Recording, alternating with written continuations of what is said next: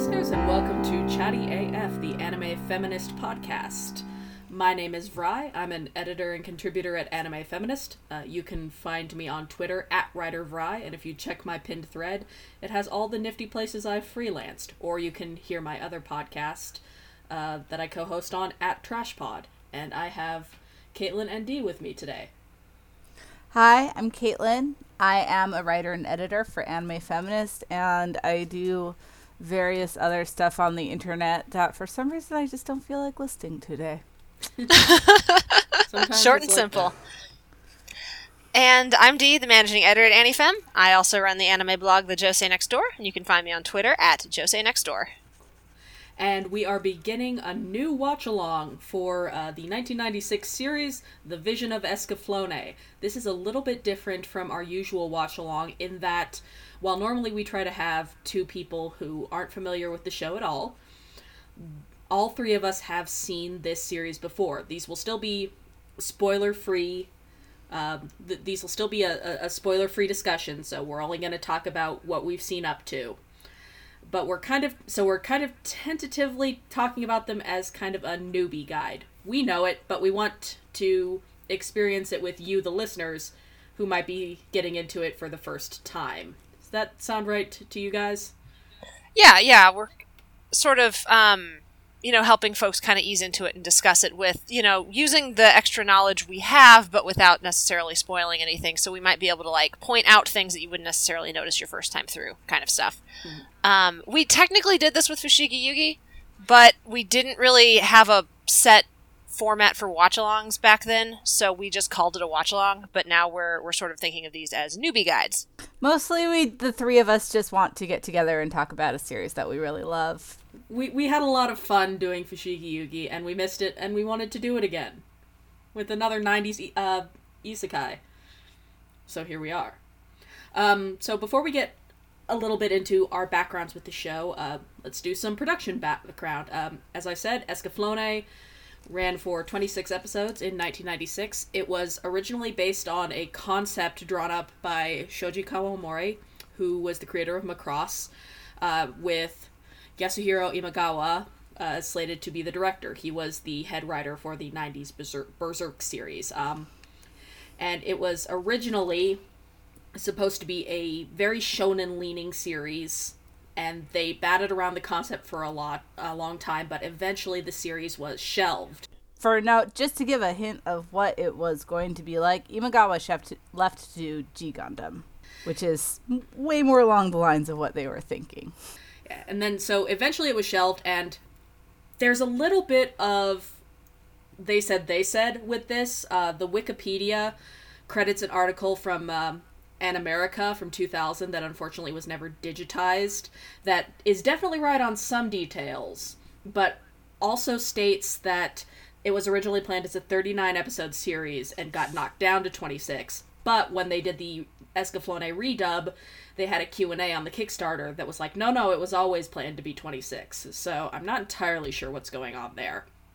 But facts we do know is that eventually Kazuki Akane was brought in to be the new director, and he was responsible for adding in a lot of the shoujo elements of the series. Van and Alan were retooled to have kind of a more of a shonen look, and it had the tarot cards and divining elements were really beefed up. And so that's kind of how we got to the series that we have now, which is a little bit of a hybrid between shonen and shoujo aesthetics, which we're definitely going to talk about today.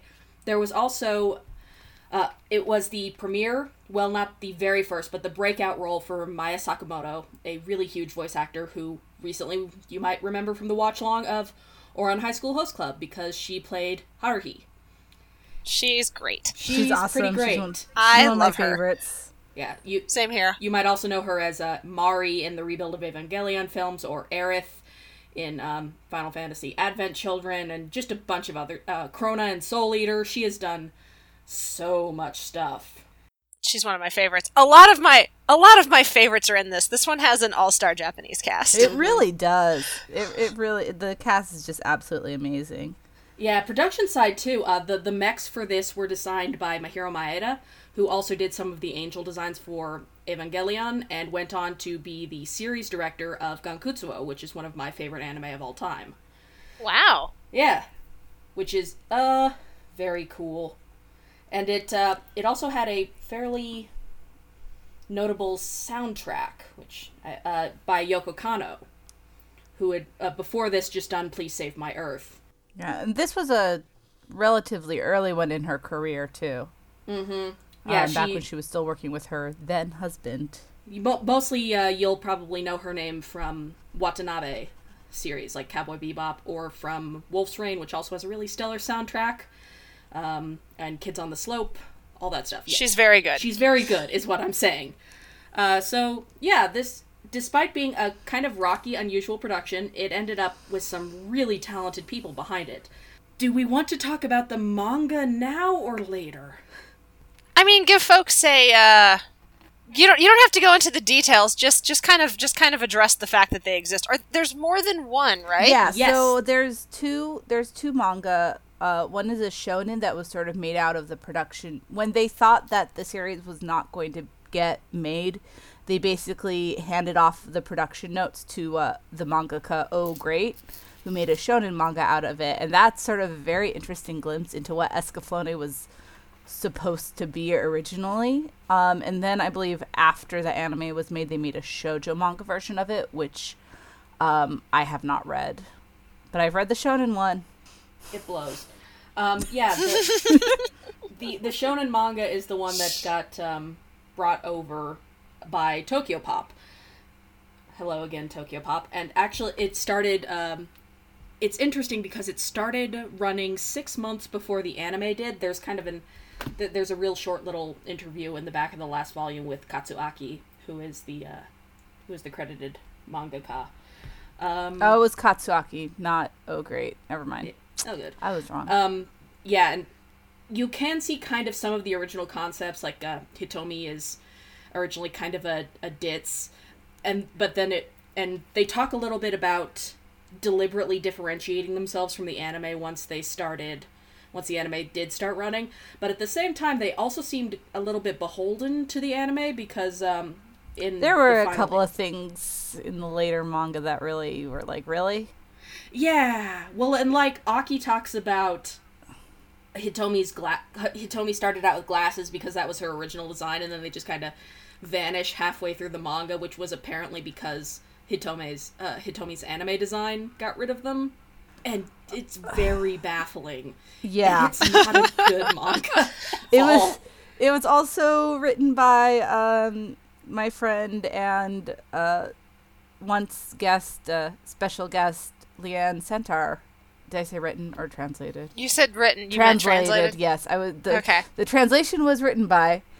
It was, and when I was like, "Yeah, you gave Vaughn a really filthy mouth," when I was talking to her about it, she's like, "Well, have you ever talked to me?" Yeah, I was wondering about that because we talked on our manga roundup podcast about how Tokyopop had a loose approach to translation scripts, shall we say. So I wondered how much of him being just a rude asshole was a different take from in the manga characterization, and how much was Tokyopop being Tokyopop. No, I mean, I think the rudeness was him, but you know how, like, being rude in Japanese and being rude in English, like swearing in Japanese and swearing in English, they don't really work the same way, right? Mm-hmm. Yeah.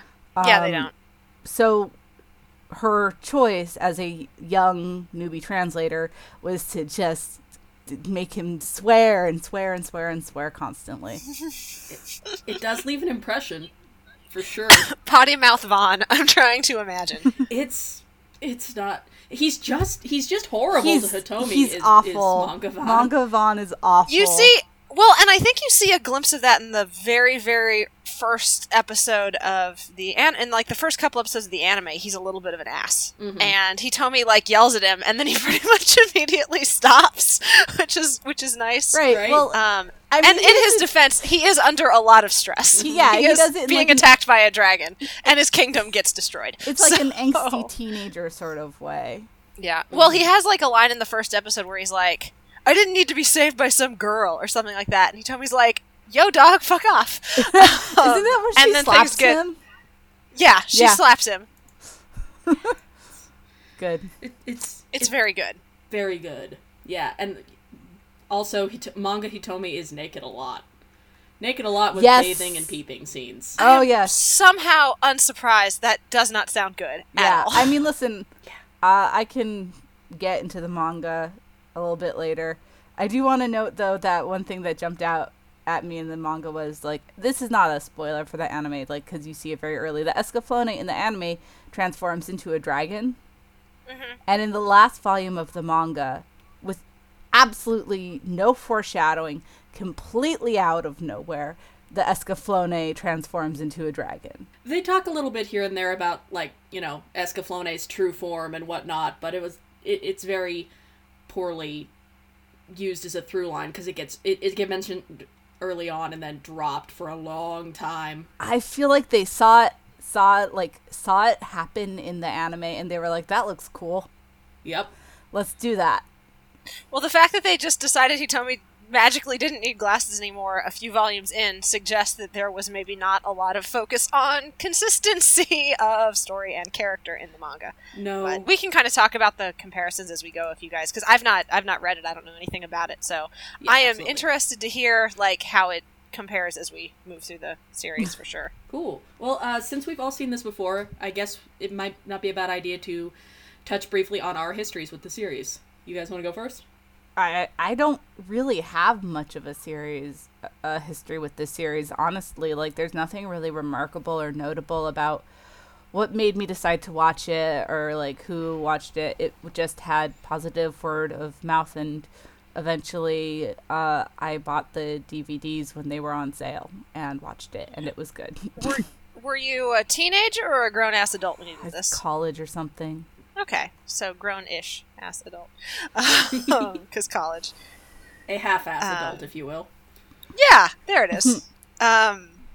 I was a teenager. I was 14, 15. This was during the 2-year period after I discovered anime, and I had access to a lot of it, and a best friend who was also very into it. And pretty much every Friday night we'd get together, we'd rent an entire series, and we'd binge it in 24 hours. That was me in middle school. I was wild and crazy. But yeah, Escaflowne was one of those when we started, looking for shows, it got mentioned a lot. So it was, I don't know exactly when I watched it in relation to, like, Slayers and Utena and Evangelion and Bebop and, like, those big name shows, but it was definitely in there. I really liked it.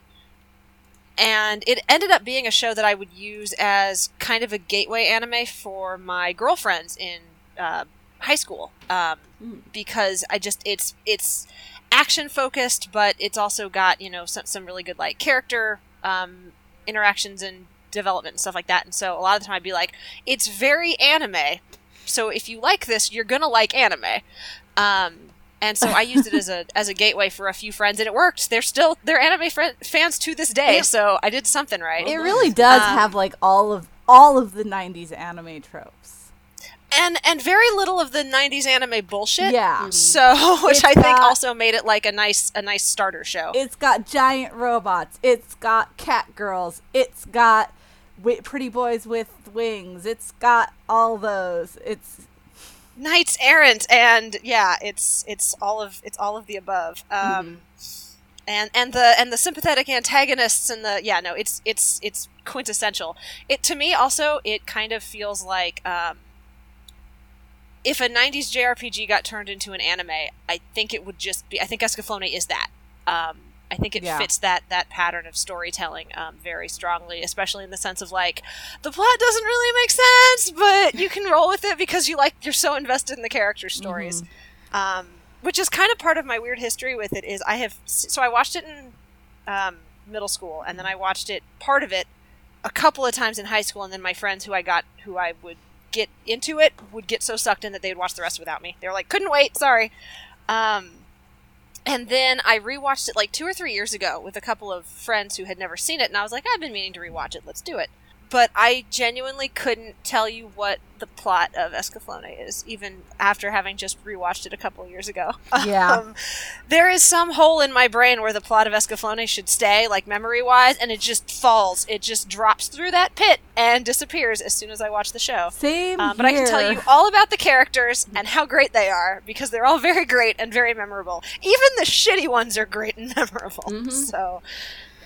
yeah. So yeah, I'm fond of it. It's not a show that I've ever. It's one of those where when I'm making like top 20 lists, it's always like right there on the edge, and I can never decide if it's quite there or not. I really like it, but I don't know if I love it. But I'm excited to be watching it again for sure. So what my understanding is that it was not a huge hit in Japan. It's one of those series that's considered more quintessential in Western fandom rather than in Japanese fandom. I know it was huge in the fan sub days. When I was getting the Viz catalogs, they had like the fancy clamshell cases and with the like very like soft art rather than like the clearly like anime cell sort of style video cases, because this was VHS in a mail order catalog way back in the day. And I didn't like the look of the art style on those cases. But it was definitely treated like something that was like very special in the catalog and by the licensors. And so I don't think it's really popular in Japan. If you go to like even sort of nostalgia based anime stores, you're not going to see a lot of Escaflowne manga or Escaflowne merchandise rather. Yeah, allegedly it was specifically the adoration for it in Western fandom that got the movie made, and it just wasn't a big deal in Japan at all. I think similar to Trigun, the same kind of dynamic. Just not that big a deal in Japanese fandom at all, despite being like the cornerstone of 90s anime in the US. But I mentioned on the Fushigi Yugi podcast that this is kind of my 90s isekai problematic fave, but my experience with it is not quite the same as your guys with that show, because I didn't see it until I was right out of college, and like most bad decisions in life, I made it because I was in love with a straight girl. So, those straight girls will get you. I should say straight people in general are, yeah, but in this case. So yeah, it was, I had gone to her house like 3 hours away, and this was near, this was the first person I had started going by Vry not too long before, and this was sort of a transitional relationship that I had in that time, friendship-like, and I was very depressed, and she had work that weekend, even though I was there, and so I watched the entirety of Escaflowne in 24 hours at her apartment by myself, and that relationship fell apart not too long after, but the show always really stuck with me, particularly because of a few things we aren't going to be able to talk about until the end of this watch-along, but it was... I like to call it the Les Miserables of anime, because, like you said, Dee, the plot makes no damn sense, but it is so emotionally earnest. It believes so strongly in its characters, it has minimal bullshit, and it just feels really passionately about all of these emotions of love and truth and understanding, and I don't know, it just always really stuck with me.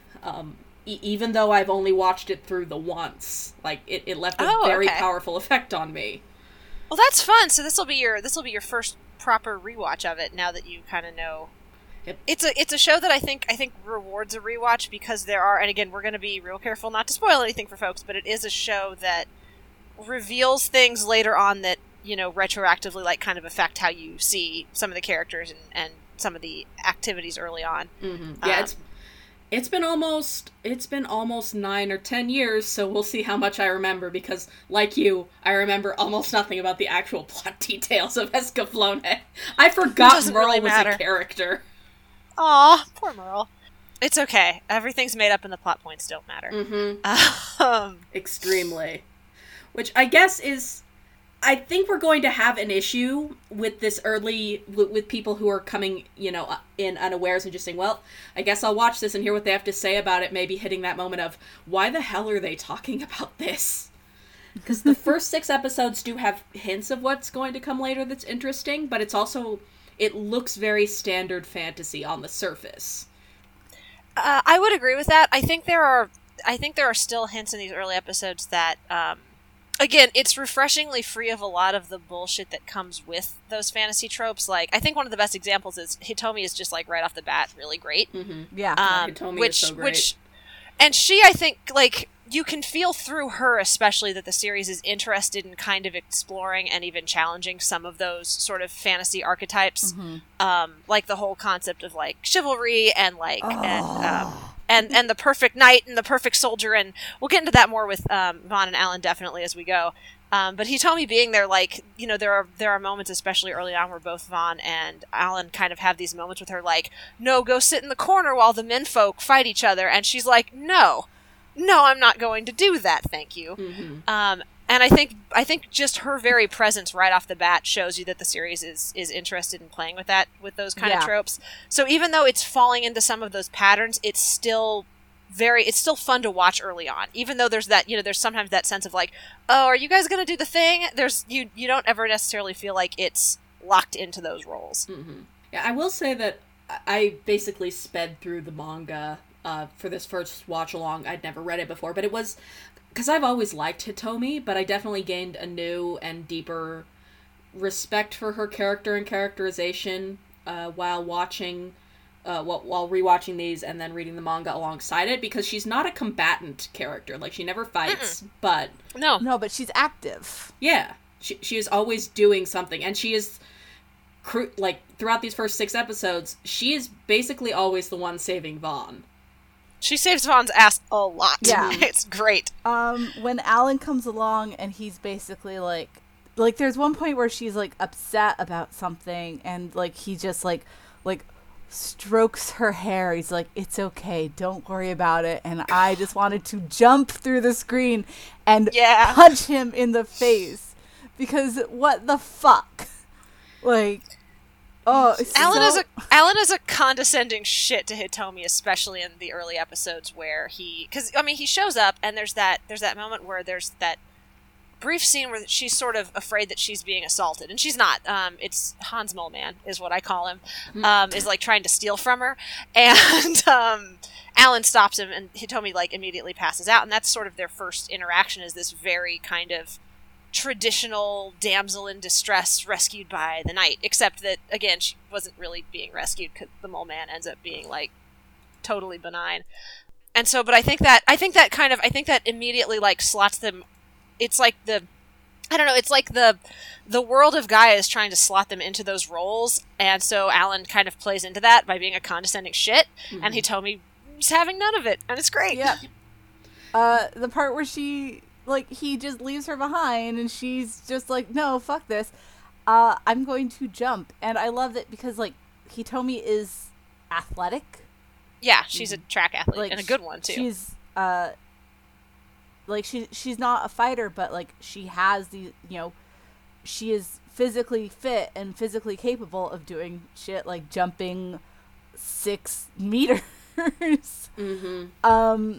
When the Alan tries to leave her behind, she is totally capable and never, like you said, never a damsel in distress, never like sitting around waiting to be rescued. Like, she needs to be like, she gets rescued a couple of times, but she also does the rescuing. There's a good balance. Yeah, her tarot abilities are absolutely instrumental to the plot so far. Yeah, and I do love that she that she loves running, because like it's not too uncommon for a heroine to have one hobby that then turns out to be really crucial to the plot, so it's basically a plot point, and but she has like things that she likes, and she's really passionate about running, and it helps round out her character some. I will say that this show isn't as talented as Fushigi Yugi at connecting her back to Earth. Like it really tries hard to convince us that she cares a lot about her friend and her crush, but it's like, girl, literally everything about this new place is better and more interesting. Yeah, well, she finds a CD and she listens, like, coincidentally, and then she listens to a Japanese Carole King song, and she thinks about her friends, so of course she loves her friends. Yep. It's also, the song is sung by her voice actor. Is that Maya Sakamoto. Is that Maya Sakamoto? Yeah. It's, Maya Sakamoto sings most of the insert songs. They're all lovely. But yeah, I mean, that is her. Like, she was still in high just school the melody when she did is this role. The melody is very Damn. Carole King. Now, this contrasts with... Should we talk about how manga Hitomi is different? Yeah. Yeah, so manga Hitomi is a literal object. Yep. Oh boy. She sure is. She is the, what's the name of the thing that powers the Escaflowne? She's an energist, so she's the She's battery the- that powers Oh, Escaflowne. no. She is the energist, and when she is being the energist, instead of, well, you know, having glasses, her boobs get bigger, her hair turns blonde, and she makes O faces a lot. This sounds terrible. So bad. And again, a lot of purifying, like, ritual baths with sexy bathing where she has to, like, connect to the energist that powers Escaflowne, and coincidentally a lot of people see her naked, or she gets turned to crystal, which rips off all of her clothes, because of course it does. Mm-hmm. And just prominently drawn areolas. Ugh. Yep. And yeah, at one point she gets literally turned into a big old crystal and captured, so she's a literal object. Like, that's her only contribution to the plot. Because she doesn't have the intelligence to do anything else. Mm-hmm. Like, manga Hitomi is an idiot. It is kind of interesting because, like, technically, manga Hitomi is a more active combatant because she gets them out of trouble now and then by communicating with the robot, but it's so based around her being a prized object that everybody is constantly trying to steal, or her passively feeling emotions that then other people do something about, instead of, you know, her having those visions and trying to warn people, like in the anime, that despite her being in a combat role, it feels a lot less, she feels a lot less capable with less agency than anime Hitomi. Yeah, no, it's bad. It's real bad. It's really bad. It's always interesting to me when you see these kind of manga anime like projects happening simultaneously and how different they can end up, even though they technically came from like the same baseline. And this one sounds dramatic. Uh-huh. I also suspect that the manga was, like, I think there are comparison points between Escaflowne and Fushigi Yugi, even though they're different shows. They're the two biggest isekai with female leads series, but the manga feels like it ripped off the end of Fushigi Yugi Part 1 really hard. The bad guy literally wants to go to Earth and take it over because he doesn't like his planet anymore. Sure, no, that tracks. Yeah. I honestly don't remember the plot of the Escaflowne manga very much, just that it was bad and that the characters were bad and Van Kirsten Hitomi was an object. I love that we can't remember the plot of any of the Escaflowne adaptations. See, this will be fun. We'll also be discovering what's going on with the Right. with the newcomers, and then as soon as I watch it, I will immediately forget it again because that's how the show goes. I am way too busy being into the cast to care about whatever's going on with the international conflict. Right. So I will say I groaned a little bit when I remembered Merle existed, but even by the end of this 6 episodes, she's kind of worked her way around to endearing, which is much faster than this type of character usually does. Yeah, I like Merle. yeah, I like Merle too. I think first of all, I think she's a pretty good example of a cat girl who is a cat. In that, you know, she shows up and she's got this one person she's very attached to, and everybody else is weird and she has to be suspicious of them for a while. But then once she, like, again, within these first 6 episodes, she and Hitomi are basically friends. Like, they kind of snap at each other a little bit, but it's sort of good-natured, I think. I think by episode 6, they're kind of giving each other crap, like, back and forth. Mm-hmm. I think she's a good example, again, of some of those, we were talking about some of the sort of standard tropes that the series plays with, in the sense of, like, aw, man, look at these women be competing. It's like, pretty quickly, you're like, oh, no, I think they're actually getting along, and they like each other. So, just kidding? Thank God. Yeah. Should we talk about Delando now? Should we talk about Delando now? I think there's some fun stuff happening in these early episodes with ideas about, like, these kind of traditional, like, masculine-coded, like, warrior ideals, especially with, and I think you see that with Vaughn especially, and then also Fulkin and Delandau in, like, their own ways. So yeah, we can definitely, I don't see why we can't talk about Delandau a little bit. Delandau in these first 6 episodes is great because basically every scene in Zybok is somebody going, hey, Delandau going, I'm going to do the thing, and somebody else going, you shouldn't do the thing, and then Delandau going, no, I'm going to do the thing, you're not my dad, and then he does the thing. And he ruins everything, and Vulcan is just in the corner like, God damn it, every single episode. It's like, why did you put this child, like, clearly I think he's like 15, why did you put a 15-year-old in charge of your military? How has he not been, like, locked up for insubordination? How? Oh my God, it's just... Delandau's great. And, like, special shout out... I love Delandau. Like I said, I love even the like, bad characters, quote-unquote bad, are very good in this show. He's my son, and he's objectively terrible, and I adore him. He's fun to watch every second. His army of young pretty boys. Driving, whose ships, basically, when they fly, just are giant penises. They're just dicks! They're just giant dicks. No, the phallic symbols are strong with the Zybok military, which I think, again, is something that the show is maybe playing with a little bit just under the surface. Because I also think you see that with Vaughn a lot in these early episodes, where he's got these very, like... He's not really a warrior. He doesn't really want to be one, but he's kind of been forced into this role and is very determined to play the part. So, you end up with a lot of sparring scenes where people are like, you're not coming at me seriously. Like, you're not acting like you actually want to hurt me. And that's going to make you be dead when you are up against a fight with somebody who actually does want to hurt you. Then on the other hand, he's also got these, like, really rigid ideas about, like, a true warrior, never runs away. They always stay to fight. And he basically tries to kill himself like 4 times within this first 6 episode stretch out of this kind of misguided idea about, what it means to have courage.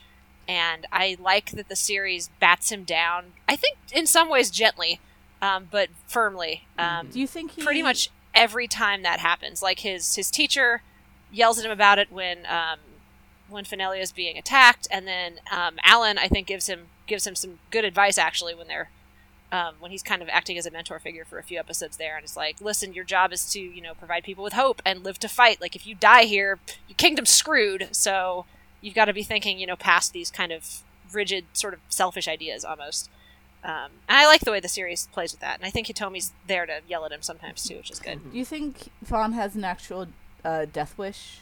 I definitely think he has some survivor's guilt at the very least. Yeah. Yeah, I think he has this idea, and I think it's kind of baked into his community, and I think this is part of what's sort of interesting about the conflict with Fulkin and the fact that he ends up sort of turning against his nation, is like, to become the king, you have to murder a dragon and take its heart.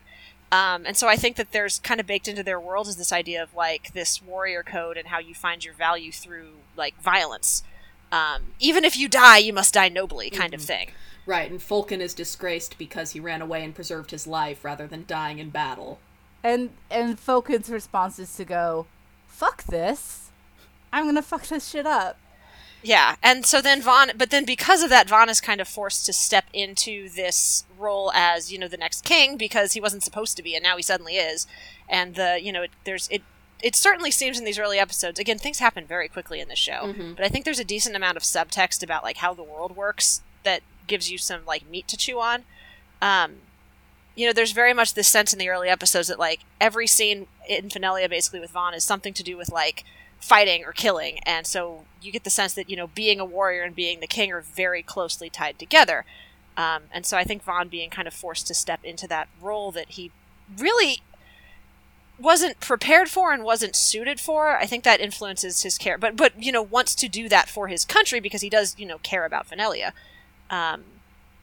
I think that's kind of where a lot of his sort of central conflict comes from. Because then you get scenes where, like, Hitomi and Merle are sick, and Vaughn's, like, doing a really good job of looking after them, and, like, comes up with the medicine they need and everything, and you're like, aw, this is what you should be doing, huh, honey? Yeah, I like Vaughn. And he cares about his people. Like, Fenelia is shown as, like, one of those small kingdoms where, like, everyone sort of knows the king.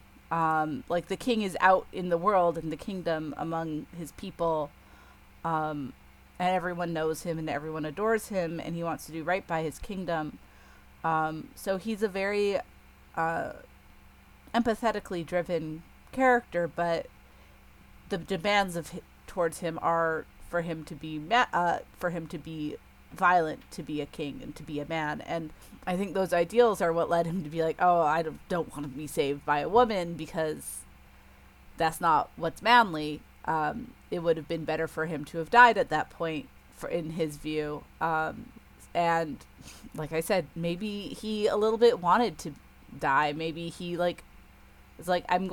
had already been thinking like, well, I'm going to die for my country doing this, and I'm okay with that. And then Hitomi comes in and just sort of is like, nope, you're not getting killed today. Yeah. Again, that happens every single time. So it's definitely like, it feels like something the show is really trying to hammer home, because Vaughn does that 3 times in this span of episodes, and every single time somebody else tells him to knock it off. And that really sad conversation he has with Vulcan, where we find out they're brothers, and he finds out his brother is alive, and he's like, oh, I just told myself that you were dead and you died honorably. Like, he's more disappointed that his only living relative is still alive, because it means he ran away and preserved his own life. That's just the saddest. Yeah. Crucially, I think Vulcan's not really rejecting masculinity either. He's just like this wounded, angry masculinity who's still playing it within the system. He's just mad that he couldn't do it, and he's internalized this feeling of failure. The system isn't broken, I'm broken, so fuck everything. I'm not 100% sure I agree with that all the way through. I do agree that he is that there is that sort of sense of being kind of wounded and feeling sort of maybe betrayed by his own country. But he's kind of an ends justify the means goal. He's got this idea that, like, the system we had built that forced us into violence and conflict is bad. Mm-hmm. So we need to get rid of it. We need to find a way to eradicate conflict. And his solution is, well, if Zybok just takes over the entire world, then there will be no more fighting. Like, remember, this is a Kawamori series. Kawamori did he did the series composition. So he is, and as well as the original concept. So, like, Kawamori at least partially has the reins here, and that has always been sort of a very major concept with him, is sort of the concept of, like, conflict and how it can be destructive, and how people can sort of concentrate more on the conflict itself than healing the source of it. Kawamori has a lot of big ideas, and whether they always come through is not a subject of debate, because Kawamori they often do not come through. I have no idea how to pull us back on track, but I like, we haven't talked about Alan yet, and we need to. Alan. Oh yeah. Sorry, yeah. I'm like totally in a tangential sort of mind space today. The ADD is it's okay. No. today. No, but here's I guess here's a place to kind of pull us back in. We were sort of talking about Vulcan and his whole kind of, I'm going to defeat conflict with conflict. And so what I was getting, circling us back, what I was kind of moving to, so I'm not sure I agree with you in the sense of, like, the system's not broken, I'm broken. I think he thinks the system is broken, but I think instead of trying to step outside of it, he's trying to work within it. Yeah, I think that's more what I meant. You said it better. and he's perpetuating a lot of the, like, again, when you look at his underlings, Delandau's whole team seems, maybe like they're leaning a little bit too hard into the might makes right. Yeah, Delando let's go murder everybody. He's like a tiny compact mindset. Embodiment of masculine violence. Extremely so. To the point where he has no other traits, almost, at starting out. The interview with the director that was on the Patreon's like, Delando's not terrifying because he's unstable. He's terrifying because he knows exactly what he wants and he's going to do it. Right, he talked about, enjoying the honesty of young characters who can just be very direct about what they want. Which, in his case, is just petty wanton destruction. Also, it's not a good trope, but I kind of miss the oh no, my face. My beautiful face. Like, now I'm going to destroy you. Yeah, that used to show up I think that used to show up a lot more in, like, action and fantasy series than it does nowadays, but yeah, he gets real mad about that wound. Like, I feel like every week I can check in and ask, is Delando okay? And the answer will always be no.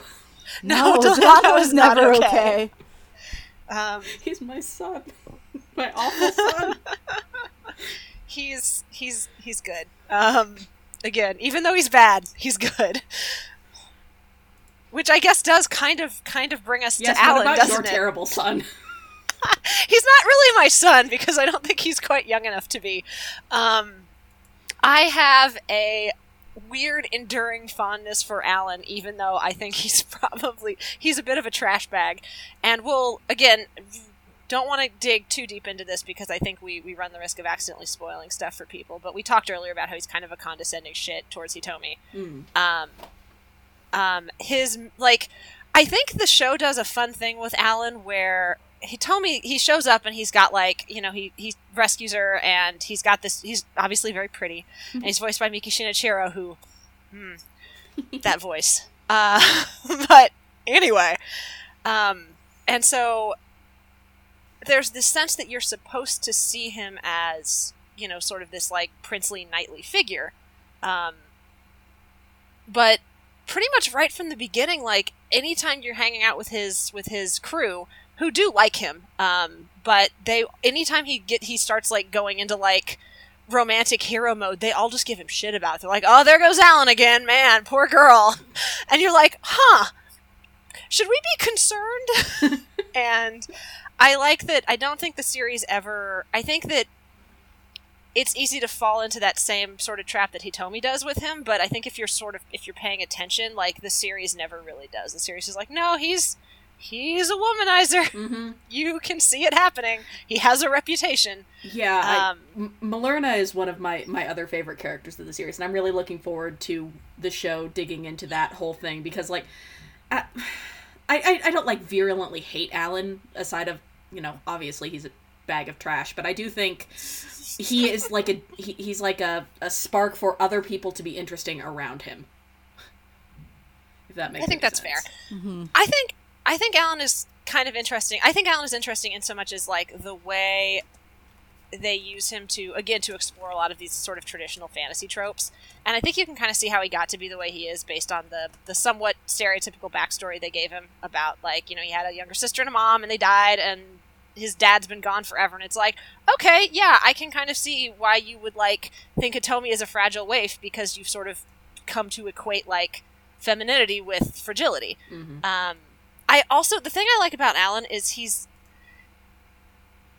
is a bag of trash, as we continue to say. In very specific context, I think he's an interestingly nuanced character, in that you also have I think he is a valuable role model for Vaughn, mentor figure for Vaughn in these early episodes. Mm-hmm. I think he tells him some stuff Vaughn needs to hear that helps him going forward. And I also think that his sort of code of chivalry, while we'll get sort of into his flirtations later, now that we've got both Malerna and Hitomi, who are pretty obviously crushing on him. He's also, like, very adamant about, like, protecting Vaughn, even when the king of Asturia is like, nah, we gonna give him up. Mm-hmm. It's more practical this way. So I appreciate that he has this kind of streak of loyalty. He has some worthwhile ideas, I think, about, like, how one best like serves others in a role, in like the role of like a knight or a soldier, that he passes on to Vaughn, and he's also a bag of trash when it comes to women. Mm-hmm. Yep. But also Miki Shinichiro with an owl, so I like him. Fair enough. By the way, well, yeah, Alan's almost a non-entity in the manga. Malerna is a completely different character. So not a whole lot of comparisons to make there, huh? No, Alan's almost, he's there early on, but then he just kind of vanishes in one of a million dropped threads, and it's not good. Malerna tries to stab Alan, or to stab Vaughn at one point, but can't do it. Because something, her dad has been poisoned, so it's not very, but she's just so sad and weak, and she holds Alan back by asking him to stay with her, and I'm already asleep. I'm already asleep and I'm bored.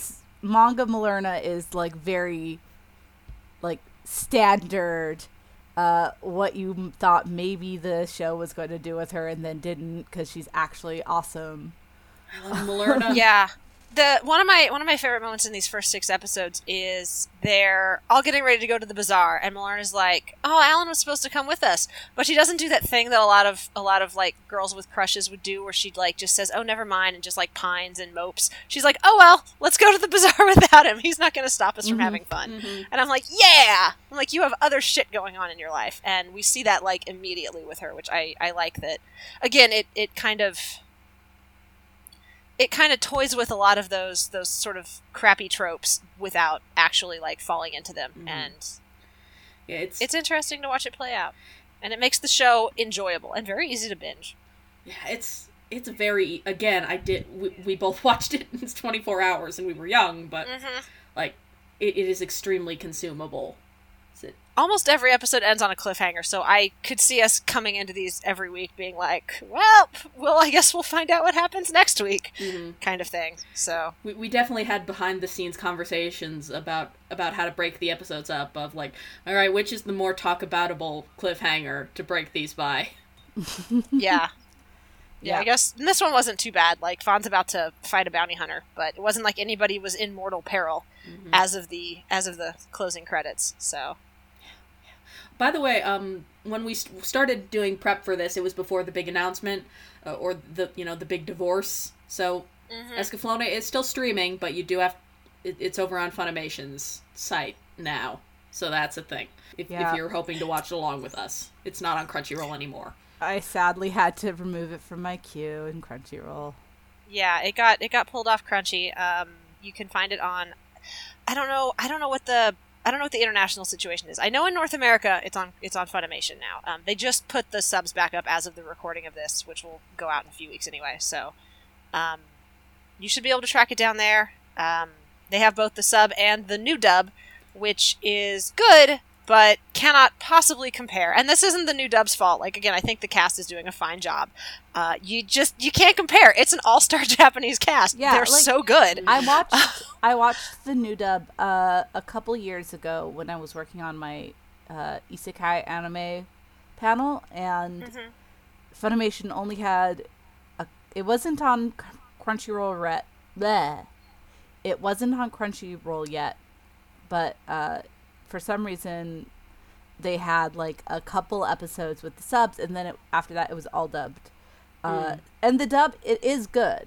Like, it's well done. It was a little bit weird to me listening to Aaron Dismuke play a post-adolescent boy, because last time I had heard him was in Full Metal Alchemist, and it was strange for me. Yeah, thank God they redubbed it, though, because the old Escaflowne dub by Geneon is probably one of the most famous bad dubs. Is it really? Yeah. I watched it dubbed the first time through because all I had were VHSs. I liked it. Like, the dub wasn't so bad I couldn't enjoy the show. But I have reliably watched it in Japanese every time since. And I thought this time, I was like, oh, I'll watch the new dub, I'll experience it in a new way. They're fine, but no, it's Seki and Maya and Miki, and they're all so good. And Joji Nakata, like, it's such a good cast. Motherfucking Count is in this series. I can't. Like, Sorry, Yeah. It's a lot of my very favorites playing like the major roles, so it's hard to like early in it's their hard to compare. careers too. Oh yeah, no, this is a very young Maya Sakamoto, a very young Seki Tomokazu, a very young Miki Shinichiro, and all three of them would go on to be rock stars. I'm not sure about Joji Nakata. I think he was a little bit more. No, I think he was pretty established by then.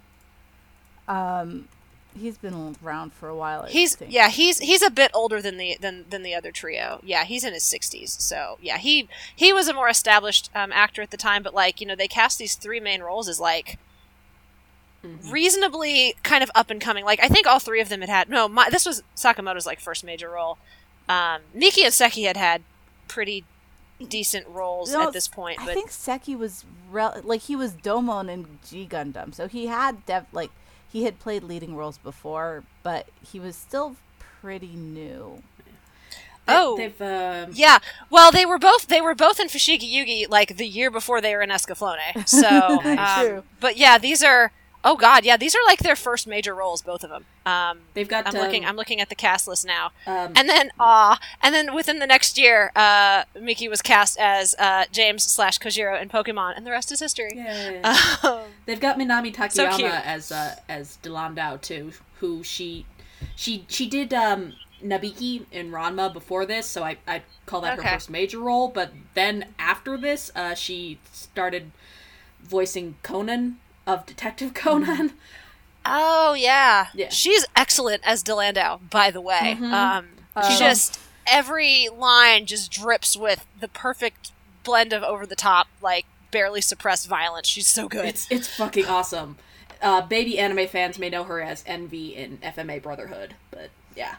She's so good. God, I love every second. That series was like 10 years ago, you know, Vry. No, time occurs in the order I perceive it. I don't know if it was exactly 10 years ago. Who else was I thinking of? Shit. Oh, Merle is Pikachu. Of course. That's so good, Ikuya Hani. Yeah. That's kind of a big deal. Wonderful. Yeah, no, so again, all-star cast. I know we kind of went on, a little bit of a tangent here talking about the voice cast, but it's very important that people know how good it is. Because I think that's part of what gives it so much of its charm too, is how well everybody embodies these characters and brings them to life, and they're all, again, even the trash bags are really good characters, and I appreciate that about it. So as we talk about it, it kind of reminds me, I'm not personally a fan of Gurren Lagann, but I think there are similar touchstones in that it's a cast that really cared about what they were doing. The robots are well designed. It has a very excellent voice cast and a plot that's kind of really stupid, but runs exclusively on feelings that it really impacts towards the audience well. I think this is a better show, but... Well, Gurren Lagann has anime bullshit, and again, Escaflowne is refreshingly pretty much void of it. I mean, there's a little bit, but for the most part, it's pretty void of it, which is awesome. So it makes it an easy show to enjoy because of that. And I think in a lot of ways it holds up better than a lot of stuff in the mid-90s does. Absolutely. Because of the way it's kind of trying to engage with a lot of those ideas, and Hitomi's great. Yeah, I just keep coming back to Hitomi's great. I want to touch on like the theme songs a little bit too, because Yakusoku wa Iranai is probably considered one of the best anime theme songs, like of the 90s, if not all time. And it was Maya Sakamoto's first theme song to go. Yeah, it's an all-time major role. Yeah, it's an all-time great for sure. And Mystic Eyes is hot 90s garbage. Oh my god, it's so amazing. I love the ending theme. And like just the flashing lights and like Hitomi making out with like everybody. And it shows her kissing everyone, and then at the end it just shows like Vaughn like looking at the sky and smiling, and like, what just happened? What is going on here? And the song is so bad. I like the ending theme for the same reason. The Fushigi Yugi ending theme is a better song, but like by far. But they both have this thing where they drop a pop 90s beat on you, and I just gotta dance. I also love that this art style is the most 90s for you know, in many ways, but my favorite is the fact that it has the more wrinkles equals more detailed aesthetic, which always makes me laugh. The art and animation holds up exceedingly well. Like, Yeah, it's beautiful. it does. the fight sequences, the whole thing with the dragon in the first episode, I'm like, this is really good looking. This was, what, 96? Didn't Yeah. we say? Mhm. Yeah. Yeah. No, it looks good, and it's got a little bit more of a detailed art style to it, which, again, given that it's pretty high on action scenes, is impressive. I love, like, Blu-ray high definition cell animation. Like, sorry, like, it's just, you can't beat that for me. I'm not saying that cell animation is inherently better than digital animation, which is used these days, but I mean, I do have a personal preference, but whatever. But just like seeing you can see like the weight of the lines that the animators made, and it just looks, and the colors are so bright, and it just looks incredible. And it holds up super well. Agreed. Well, so we are getting to the end of the hour. This is usually the part in these where we'd be like, hey, what do you think is going to happen next? What do you hope will happen next? And I guess we can't really have that conversation because we kind of know what will happen next, even if our memories are a little fuzzy. Any other final thoughts, gang, in terms of... There's going to be no other time to talk about this ever, so I feel like I should say that Van's mentor, who dies immediately, his daughter shows up in the manga, and she has metal nipples on her uniform. Oh no, why? And then she vanishes. Thanks, shonen manga. Thanks, I love that Katsuragi. we're gonna keep popping back into. Meanwhile, in the bad manga, here's what's happening. I wish they'd localized the shoujo. Like, I don't know if it's good, but it probably would have been better than the shonen one. I mean, there probably would have been less bullshit. Or at least Of course, a I can't different guarantee kind that. of bullshit. I was gonna say it would have been a different kind of bullshit for sure. So I feel like we were maybe a little directionless this week, but we're also just getting started. So I think next week we'll be able to kind of zero in on the characters and storylines a little bit better. So Yeah. less production chatter. And next time we'll be watching episodes 7 through 13. This is a 26 episode, so it'll be 6776 for anybody watching along at home. Which is, you know, we hope you do, because we all like this series and we wanted to share it with you. And I would say that wraps it up for us this time. Thank you so much for listening, AniFam. If you liked this, you can find more podcast episodes on our SoundCloud or on our website at animefeminist.com. If you really liked it, you can support us on patreon.com/animefeminist, where, you know, every little dollar counts. We really appreciate our patrons, and it helps us to, you know, do things like hopefully pay our contributors more in future, that kind of thing. If you want to find us on social media, you can find us on Facebook at AnimeFem, on Tumblr at AnimeFeminist, or on Facebook, or on Twitter at AnimeFeminist. Until next time, AniFam, take it easy.